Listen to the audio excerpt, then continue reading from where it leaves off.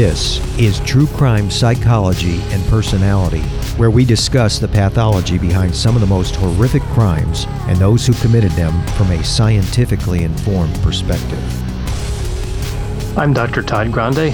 I have a PhD in counselor education and supervision, and I'm a licensed professional counselor of mental health. Dr. Todd Grande, that's my YouTube channel. Today's question is, can I analyze the case of Jamison Bachman?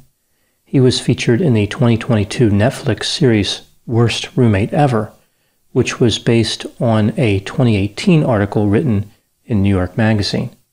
Jamison Bachman was born in 1957. He grew up in Elkins Park, Pennsylvania, which is just north of Philadelphia. His father owned a construction company, and his mother stayed at home. He had a brother named Harry, who was 4 years older. Jamison was relatively popular in school. He was intelligent, he read a number of books, and he was incredibly competitive, although he looked for unfair advantages in any type of contest or game. His parents had very high hopes for him, and they were encouraging. His maternal grandfather was a well-known attorney in Philadelphia, who occasionally would take Jamison to murder trials. Jamison would often brag about his grandfather's accomplishments. Jamison developed a tendency to make up grandiose tales about his accomplishments. He had some problems with his temper and would get very angry over perceived injustices. After graduating from high school, he went to college in New Orleans, Louisiana. He started in the fall of 1975. On January 29, 1976, Jamison was eating dinner at a fraternity house with a 20-year-old friend of his from Elkins Park named Ken Gutseat. Jamison was not a member of the fraternity, he was just visiting. Ken had been in a long-standing dispute with a 25-year-old assistant librarian and part-time student named Randall Vidrine. Apparently, Ken had entered the library in November eating a cheese sandwich. He refused to leave after being confronted by Randall. This happened again, and Randall called the campus police to remove him. On this evening, when Jamison just happened to be with his friend Ken, Randall walked by the fraternity house, and Ken tried to provoke a fight. Randall walked home, retrieved a knife, and returned to the fraternity house. Ken grabbed Randall, and Randall stabbed him in the side of the neck. Ken died after his carotid artery was severed. A grand jury would later refuse to indict Randall for murder. There was never any update on what happened to the cheese sandwich. Jamison left college and returned home in the summer of 1976.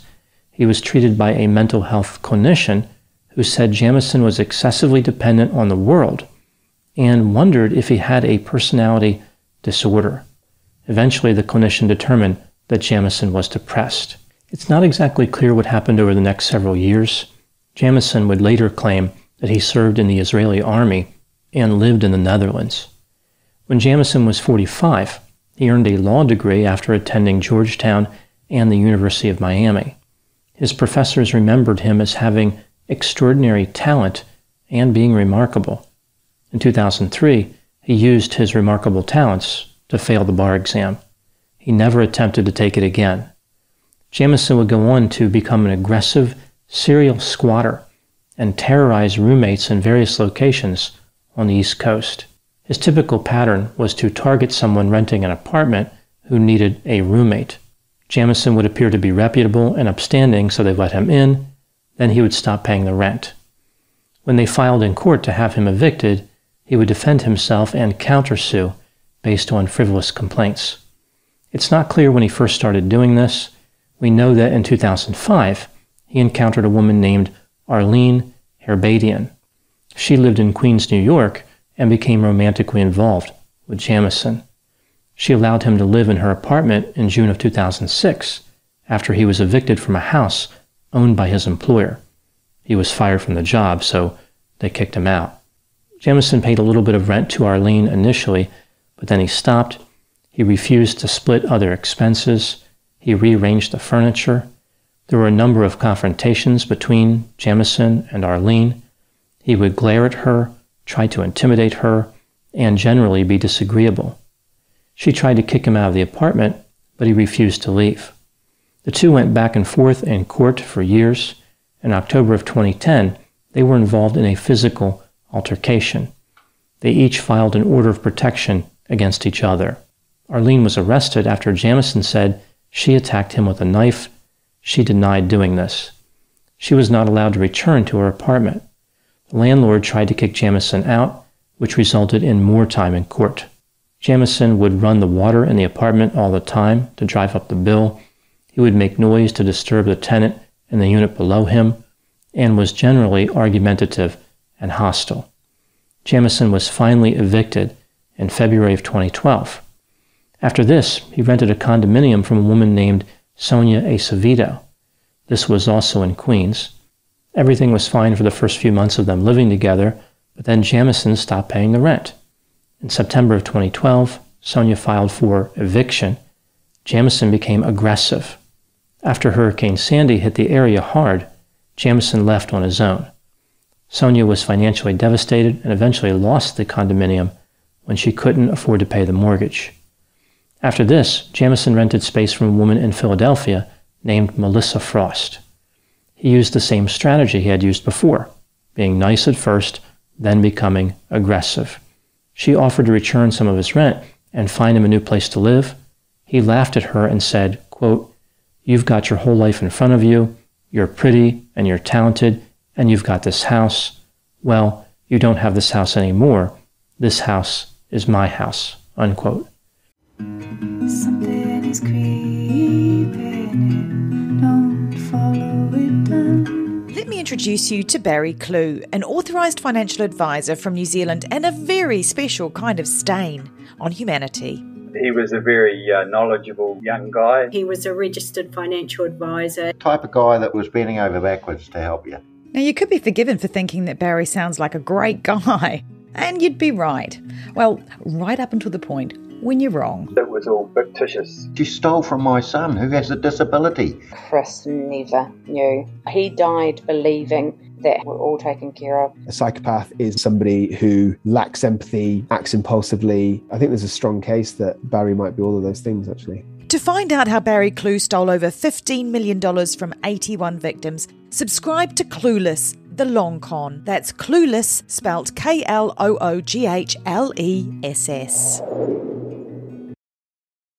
The truth about the Haditha massacre has been covered up, but not anymore. I know you know what happened. They went into houses and killed women and children. What are you thinking? What a mess. U.S. Marines murdered innocent civilians in cold blood. And at the center of it all is 25-year-old Sergeant Frank Wuterich. And me. Murder in House 2. A new podcast from Crowd Network. In 2015, Jamison was in South Carolina, where he engaged in a legal dispute with a real estate agent. In 2016, he rented space from a man in Washington, D.C. They argued over a bath mat that Jamison would throw in the corner of the bathroom each time he used it. When looking at all the complaints against Jamison, this one doesn't seem to be that serious comparatively, although bath mat placement is a big deal for some people. In January of 2017, Jamison moved to a home in Philadelphia. He attacked the owner with a coffee table leg. In March of 2017, he answered a Craigslist ad placed by a woman named Alex Miller. She rented an apartment in Philadelphia and needed a roommate. Jamison used the name Jed Creek. He said that he had a legal background, but was not currently a lawyer. Alex met him and she thought he would be a good roommate. He indicated he wanted to move in right away. As was his routine, he did not pay his rent, he moved around the furniture, and he became aggressive when confronted. On May 1, 2017, Alex threw a party with a number of friends, designed to annoy him and motivate him to move out. The next morning, Jamison attacked Alex. He choked her, slammed her leg in a door, and cut her leg with a knife. He was arrested. His brother Harry bailed him out of jail.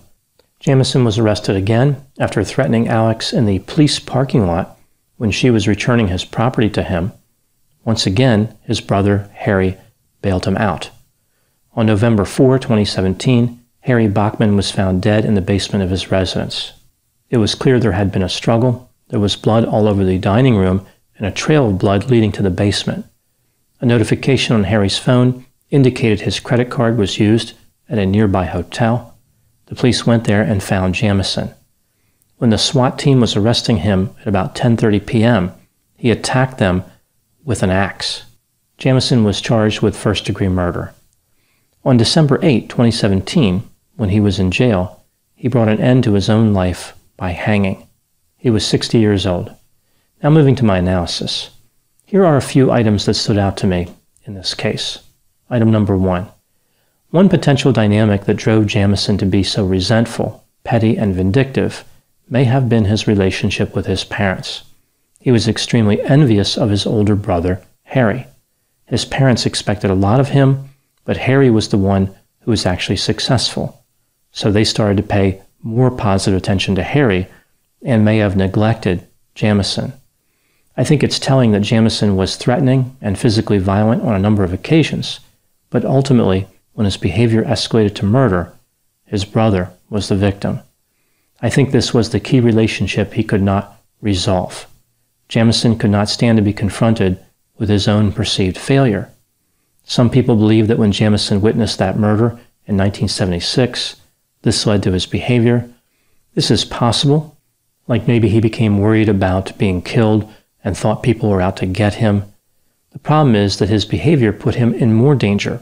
He was aggressive and violent, not passive and fearful. Item number 2, Jamison had an interesting personality profile. He appeared to have all 3 of the dark triad traits: psychopathy, narcissism, and Machiavellianism. From psychopathy, we see that he was cold, dominant, deceptive, irresponsible, had superficial charm, and did not have remorse. From narcissism, he had a sense of entitlement. He was self-centered, arrogant, condescending, distrusting, resentful, vindictive, envious, and grandiose. From Machiavellianism, he was cynical, calculating, and manipulative. Item number 3 is the pattern of Jamison's scam. Many of his roommates reported that for the first few months, they found him to be pleasant. It was when they asked him for money that the problem started. He would point out something trivial, like dishes being left in the sink, and say that voided his lease. He would use a lot of legal terms to try to intimidate them, like quiet enjoyment. Jamison was trying to provoke a conflict. He wanted other people to come after him so he could counterattack with a sense of righteous indignation. In a way, Jamison was punishing people for trusting him. He would often work his way into the apartment by supplying a sad story. For example, he had nowhere else to go, he was displaced by Hurricane Sandy, or he needed a place in the area to help a sick relative. He wanted people to believe in him in order to make them suffer for trusting him. Item number 4, Jamison had a dark side, but he did have some positive characteristics. For example, when he was functioning as a serial squatter, he had a number of pets with him. He genuinely liked his pets, buying them only premium food products and caring for them diligently. He also seemed to like the pets of his roommates. One time he cried when one of his roommates' cats died. Jamison might have got along with pets because he could dominate them. For example, dogs and cats rarely ask for rent money. Number 5, Jamison did not treat everybody the same. A friend of his from high school once let him move in. When the friend told him to leave, he did. There was no lawsuit. Jamison used frivolous lawsuits mostly to target people he thought he could intimidate. Which brings me to item number 6. The Netflix series made it seem as though Jamison was effective in court, but in reality, he was not. He repeatedly failed to make good arguments in court, and he let his emotions interfere with his performance. Judges saw right through him. One judge indicated that Jamison was frightening. The reason Jamison was so effective at irritating people was simply his persistence. He made people miserable through his continual litigiousness. Item number 7, Jamison was intelligent and graduated from graduate school, but did not seem to have any serious career motivation. He functioned as a tutor for law students, a service he marketed through a website. This made him some money, but he was far from successful. His main career was filing frivolous lawsuits and otherwise arguing with his roommates. Item number 8, Jamison understood the power of paying cash. Many of the people who let him in were desperate for money, and they did not bother looking into his background once he pulled out cash. They had an urgent problem, and he was there with the solution. So they thought. Now moving to my final thoughts. Jamison was very destructive in his life, especially at the end, but his life does teach important lessons. For example, all the factors that make someone appear trustworthy can be faked, and many people who interacted with him incorrectly believed that certain characteristics they perceived were positively associated with trustworthiness, like being well-spoken, tall, attractive, and having pets. Jamison's behavior is a reminder of how important it is to critically evaluate data and to avoid being unduly influenced by attractiveness, fear, or desperation.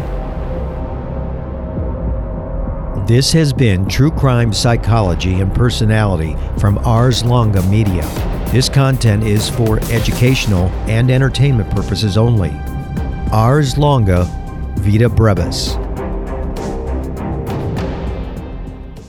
Hi, I'm Matt Harris. Seton Tucker and I host the podcast Impact of Influence, which for 2 years covered in depth Alec Murdaugh, who was eventually convicted in 2023 of murdering his wife Maggie and son Paul.